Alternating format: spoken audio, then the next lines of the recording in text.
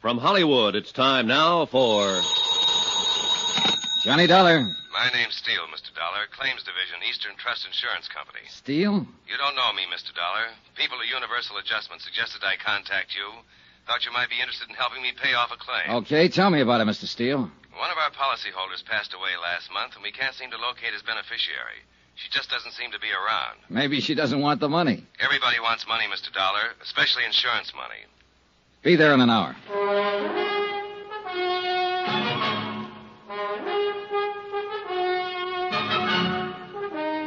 Tonight and every weekday night, Bob Bailey in the transcribed adventures of the man with the action-packed expense account, America's fabulous freelance insurance investigator. Yours truly, Johnny Dollar.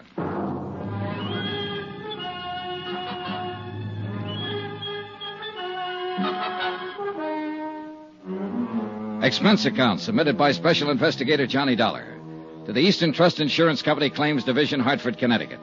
The following is an accounting of expenditures during my investigation of the Broderick matter. Expense account item 1, 25 cents, bus fare. My apartment to the Eastern Trust Insurance Building in the office of Robert Steele. He was a big sandy-haired man in a tweed suit. We shook hands, looked each other over, and then got down to business. Now, Mr. Dollar, the deceased policyholder was named John Smith. John Adams Smith, age 67. Died in City Hospital, Charity Ward, 22nd of last month. Death certificate. Pneumonia. And other things. What other things? The intern who signed that certificate says Smith was pretty run down. Evidences of malnutrition, possible TB history. Not noted here, Mr. Steele. Doesn't make any difference. Smith was able to stand the exam for the policies when they were issued in 1943. Uh-huh. You got him there? Yes. 1,500 total. Beneficiary, Lorraine Broderick. She the one you can't locate? She's the one. Any other possible heirs, family or anyone? No, Smith was all alone. No problems there. Any other material that might help to find Lorraine Broderick? No, this stuff here, it might help you. I don't know. I just don't know. You sound discouraged, Mr. Steele.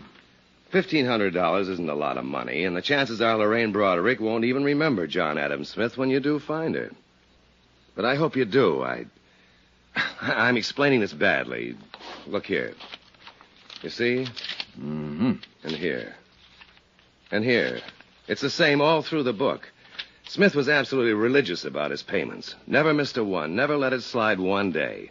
Now, I bet I've got the record of 20,000 policy buyers. But none of them reads like that. I'm impressed, Mr. Steele. Can you tell me why Smith died in a charity ward if he was this conscientious? He didn't have any money or friends or home. He made his living selling papers. Oh. We wouldn't have known about his death except for the fact that the coroner's office called us. What can you tell me about his beneficiary? Lorraine Broderick was just someone who stopped and talked to him one day while he was selling papers. She was 11 years old at the time. What? Yes. The agent who sold the policies used to buy his papers from the old boy. One day, Smith stopped him and said he wanted to do something nice for a nice little girl named Lorraine Broderick. So he began taking out the policies.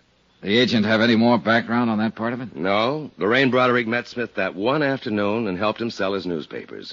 Smith never saw her again after that. 1943. She must be 23 or so now. Well, I hope she grew up to be the kind of person he thought she was then. Oh, hardly any of us fill out the promise we have at 11 years, Mr. Steele. Then that isn't what I mean. I mean, if he met her that one day when she was a little girl and he made this gesture toward her, and it was tough for him to make those payments all those years, I hope she deserves it. The money doesn't mean anything, but that kind of endorsement from somebody, even an old bird who sells papers on a corner, is worth more than all the money in the world. Does that sound foolish, Mr. Dollar? Not a bit, Mr. Steele. Not a bit. Expense account item 2, $2. Cab fare to Lorraine Broderick's last known address. 1485 Cushing Street, a broken-down apartment house that had probably never seen better days or better neighbors. The owner and manager of the building recalled that Paul and Mary Broderick, parents of Lorraine, had been killed in an automobile accident in 1948. The manager did not know what had become of Lorraine. She had moved out of the apartment 2 days after the funeral. No forwarding address. Expense account item 3, 4 bits, more cab fare. This time 7 blocks away to Pulaski Street, and a dingy cluster of red brick buildings that were yielding slowly to time and wear. I arrived at 3 on the dot. I don't think high schools ever change much. At least this one was no different than the one I'd been in way back when. The persistent smell of pencil sharpeners, ink, and discarded lunch wrappers.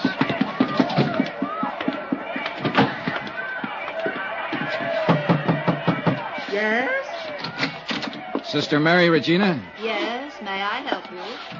Good afternoon, sister. My name's Johnny Dollar. I wonder if I could talk to you a moment.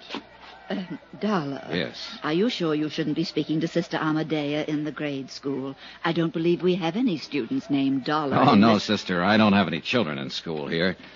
I've been hired by Eastern Trust Insurance Company to locate a beneficiary on one of their insurance policies. I thought perhaps you might help me. Well, I'll try, Mr. Dollar. I took a chance and came here because it was the nearest high school to the girl's address. Her name is Lorraine Broderick. Lorraine Broderick. Yes. The last trace I have of her was in 1948. She was about 17 then, possibly still in school, possibly this school. Lorraine Broderick. Mm-hmm. Sound familiar, sister? In a way, yes. Oh, there are so many, Mr. Dollar. Yeah, I just met about 3,000 of them out in the hall. Yes, I know. 1948. Benson, Brady, Broderick, Lorraine Mary Broderick. Oh. Yes, Mr. Dollar, your guess was very good. She was here in St. Charles from 1945 to 48, yes. I wonder if there's an address listed there, home address. 1120 Seaton Place. Oh, my, that's quite far from here. Parents deceased, guardian. Oh. Anything wrong, sister? Why, I remember Lorraine now, Mr. Dollar. Her parents were killed in an automobile accident in her senior year. Yes, and she went to live with her uncle, James Broderick, at this Seaton address. Oh, yes, I remember that lovely girl. She was in Sister Hildegard's class. That ties up with what I know about her so far, sister. Oh, I remember her so clearly. I can even see her face. Perhaps that was it, her face. Like an angel's, gentle and fresh and wonderful. The man who left her the insurance money must have thought the same as you do, sister. He saw her one day when she was 11. Oh, I have an annual from that year, Mr. Dollar. Would you like to see Lorraine? Yes. Right here. Yes, here we are. That's Lorraine Broderick. Beautiful, isn't she? Sister Mary Regina pointed to a group picture on one of the pages. It was labeled Girls Fidelity. Lorraine Broderick was in the first row, one of 30 or 40 self-conscious little girls wearing identical self-conscious expressions. Her hair appeared to be deep brown or black, her features soft and slightly cherubic. Undeniably, Lorraine Broderick had been a beautiful young girl. In all probability, she was a beautiful young woman, wherever she was. By 5 o'clock, I'd been to her uncle's address on Seaton Place. There I learned that Uncle James Broderick had died of a heart attack in 1950.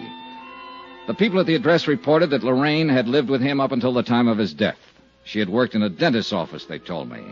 As far as they knew, she still worked there. I made a phone call. Yes, sir? Johnny Dollar, Mr. Steele. Oh, how are you going on Lorraine Broderick? Well, I might need some help. Have you got a man? Sure. I've got her traced up to 1950, Steele. She worked for a dentist here in town. Uh-huh. Probably got her job in his office right out of high school. That meant she pretty well had to get it through a professional agency. That sounds reasonable. I got a man to check the agencies in town that specialize in that. Let me know.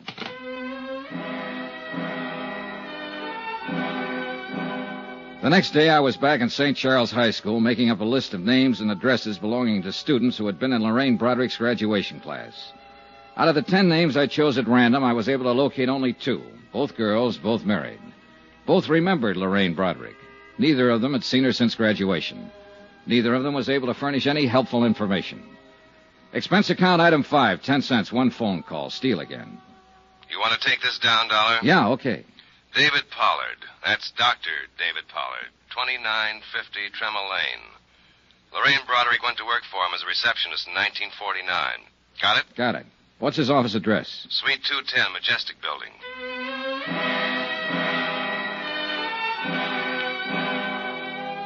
I got there about 5:45. There was no receptionist on duty. As a matter of fact, no reception desk. A stern-looking nurse in a rumpled white uniform knew nothing of a Lorraine Broderick who might have worked for Doctor. Doctor was working with a patient. If I cared to wait for Doctor... Yes, what is it? My name's Dollar. I'm with the Eastern Trust Insurance Company. I don't need any today, Mr. Dollar. I'm not looking for a sale, Doctor. What? That's right. I'm trying to find a friend of yours. Who are you talking about? Lorraine Broderick. Oh. How is Lorraine these days? I don't know, Doctor. I'd like to meet her and find out. Well, you're looking in the wrong place. I can't help you. She hasn't been around here for a couple of years. Goodbye. Oh, wait. Well, what now? Well, you've got an awful big chip on your shoulder, Doctor. You won't even let me explain my business. I'm not interested in your business. I can tell you mine's been going on since 8 o'clock this morning, and I'm pretty tired. You finished now? Well, yes. Can I take you downstairs and buy you a drink? Sorry. What is it you want to know? Where I can get in touch with her. I don't know. She quit without notice a couple of years ago. Just didn't come back. Too bad, too. Do you have any idea where she might have gone? Just what is this for? To pay her some money we owe her. We can't locate her anywhere. Well, I'm sorry, but neither can I. Are you still trying? Not anymore. All I know is she just left one day about 2 years ago. She had a little apartment over on the west side. The manager told me she'd pulled out bag and baggage, and I haven't heard from her since. Were you on good terms with her, Doctor? Doctor? I'll take the drink.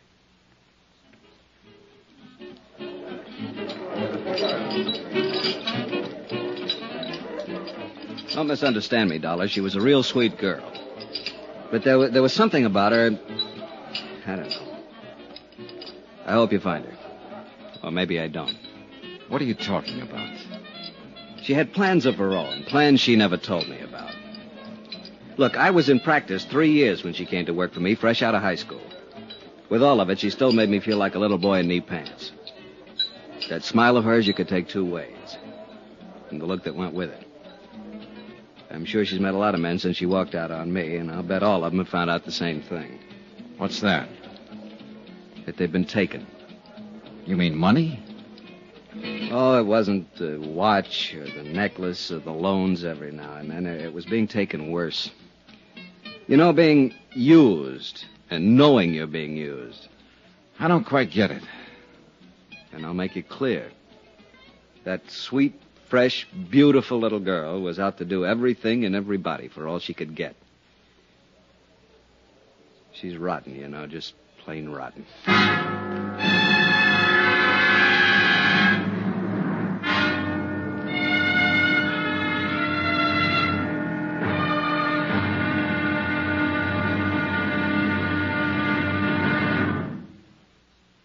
There'll be another intriguing episode of the Broderick matter tomorrow. Tomorrow, the expense goes way up.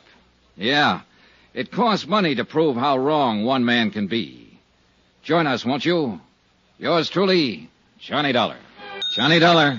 This is Carl Walden. There's a message here for me to call you. Oh, yes, Mr. Walden. I'm with Eastern Trust Insurance Company. We're trying to locate an insurance beneficiary named Lorraine Broderick. Understand she lived in your apartment building up until 1953.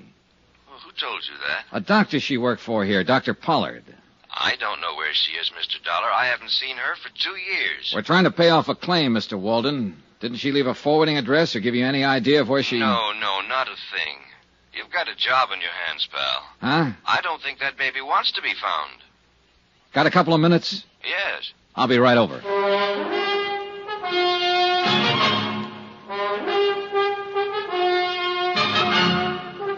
Tonight and every weekday night, Bob Bailey in the transcribed adventures of the man with the action-packed expense account, America's fabulous freelance insurance investigator. Yours truly, Johnny Dollar.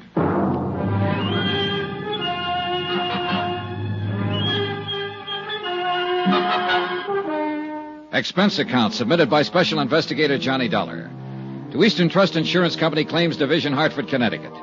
The following is an accounting of expenditures incurred during my investigation of the Broderick matter. Lorraine Broderick, that is, missing. Expense account continued. Item 6, $14 even, photographs. The photographer who had taken the pictures of the 1948 graduating class at St. Charles High School still carried the proofs in his files. Among them, 4 poses of Lorraine Broderick. I'd stopped by to get them on my way out to see Carl Walden, apartment house manager. He hadn't changed his mind about anything since our phone conversation. No, sir, she doesn't seem to want anybody to know where she is. She'd have left a forwarding address or something like that. Instead, she pulled out in the middle of the night bagging baggage, and that's the last we ever saw of her. Just when was this, Mr. Walden? About the middle of December or so, 1953. Yes, it was a couple of years ago. Mm-hmm. Oh, you want one of these? No, thanks. I don't smoke. Can you think of any place she might have gone, Mr. Walden? New York City. Oh, why New York? Well, it's the closest place to go, isn't it, for somebody like her? I'm not so sure I know what she was like. I've had several different versions, Mr. Walden. Say, you talked to that doctor she worked for? Yeah. Boy, I'll bet his version was a pip. How do you mean? Well, she walked out on him. That poor guy was around here several times asking if we'd heard from her, if she'd written us a change of address. He didn't say it, but I think he had it real bad for her. Oh? Oh, yeah. And I didn't tell him about the other guy either. Well, suppose you tell me about the other guy, Mr. Walden. Well, why not? Well? Well, about a week before she left, I saw her in the hall a couple of times with this other guy. Big, gray-haired man, wore Homburgs and things like that. An older man, is that what you mean? Oh, no, not old. 45-ish, maybe. You know, expensive-looking character. Drove a caddy the size of a freight train, New York plates. He'd buy and sell this place with his pocket money. Happen to know his name? No. He never came around again after she moved out. But they were sure chummy while he was here. At least a couple of times I saw them together. Can't blame him. She was okay. Did she owe you any rent when she left? Nope. Did she give you notice she was vacating? Nope, just left. A note or anything? A $50 bill on the desk in an envelope addressed to me. That's all. That's it. Well, was she friendly with anybody else in the building? Well, not that I know of. People here keep pretty much themselves. You know, it's a funny thing. What's funny? That old boy with the Homburg. I wonder why he never came around looking for her. Good question.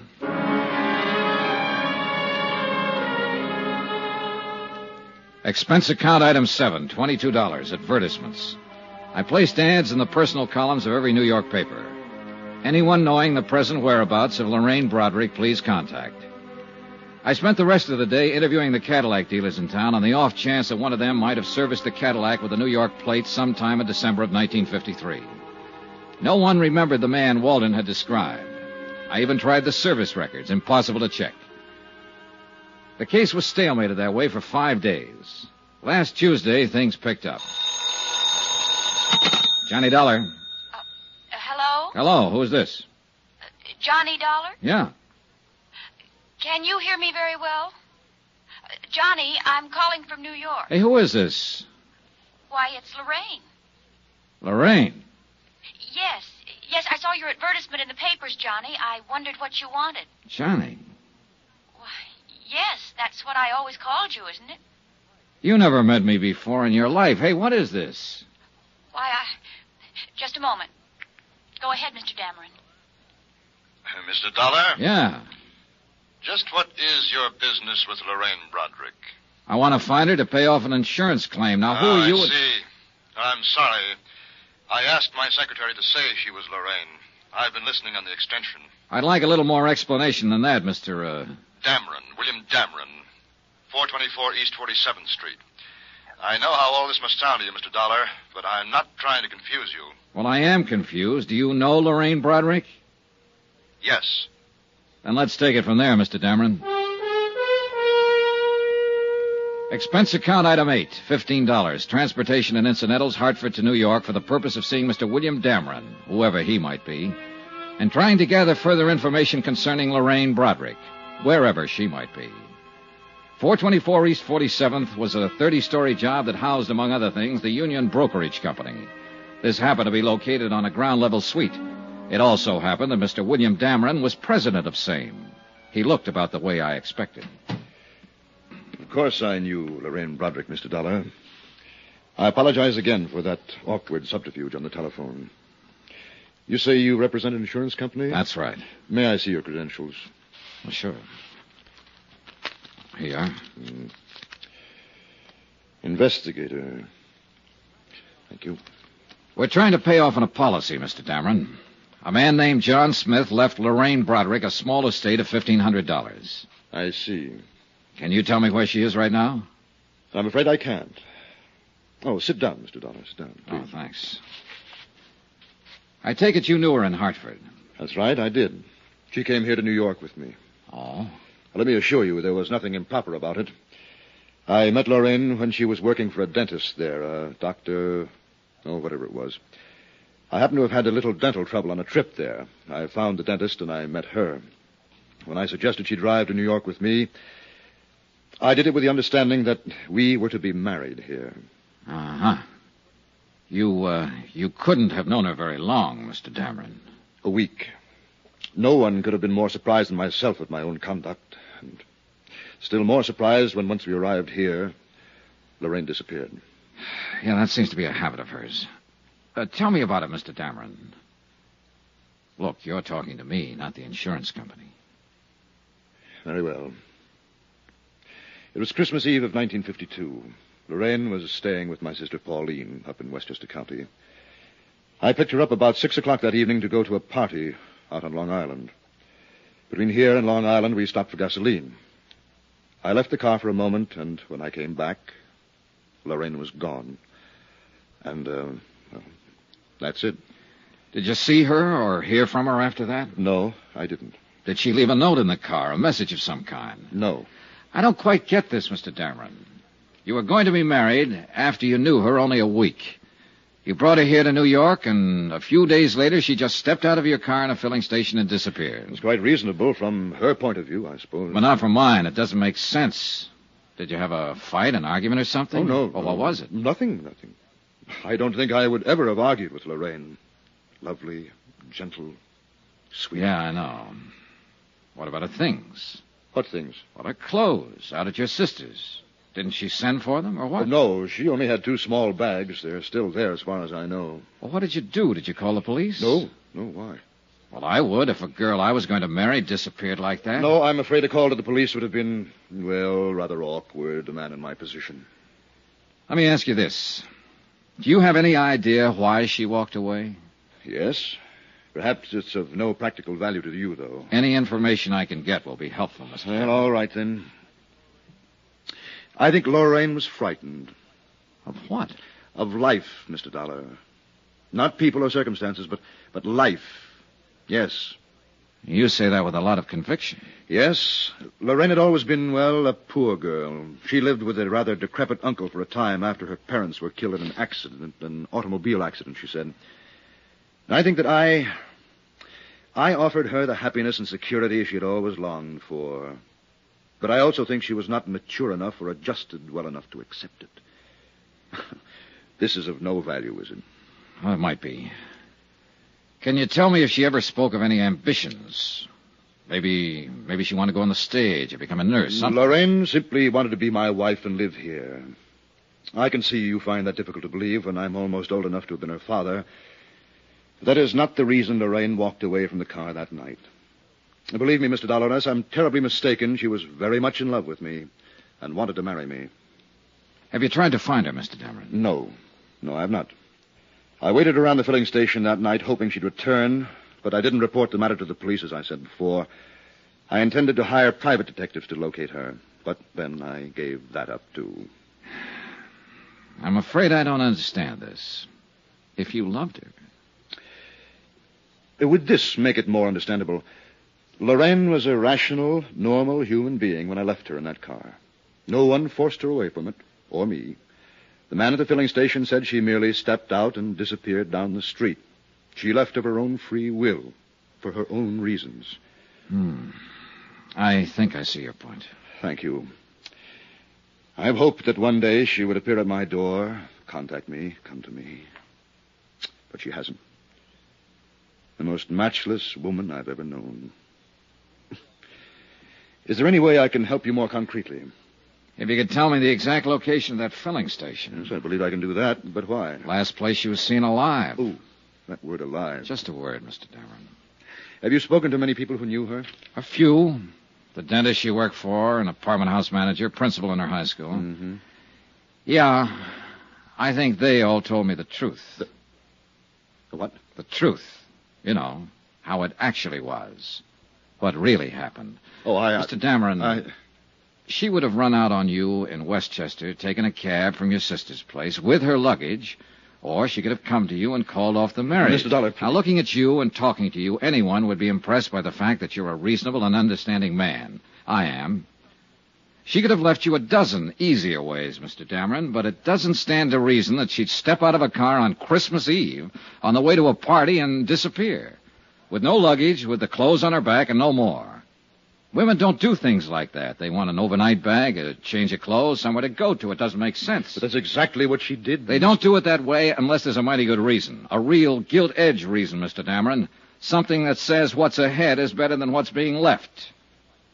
How much did she swipe? What? What did she take? How much? Close to $6,500. $6,500. Lovely, sweet, gentle. She took it from the wallet in my overcoat while I was talking to the filling station attendant. I would have given it to her gladly. All of this, everything. But she had to steal it from me. She had to steal it from me like some common little thief. There's truly no fool like an old fool. Is there, Mr. Dollar?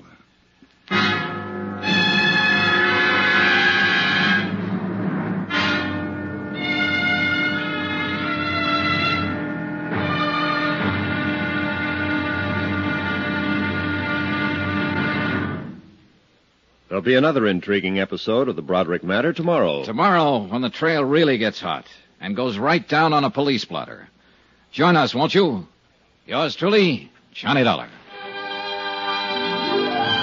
Yours truly, Johnny Dollar, starring Bob Bailey, is transcribed in Hollywood. Written by John Dawson, it is produced and directed by Jack Johnstone. Be sure to join us tomorrow night, same time and station, for the next exciting episode of Yours truly, Johnny Dollar. Roy Rowan speaking.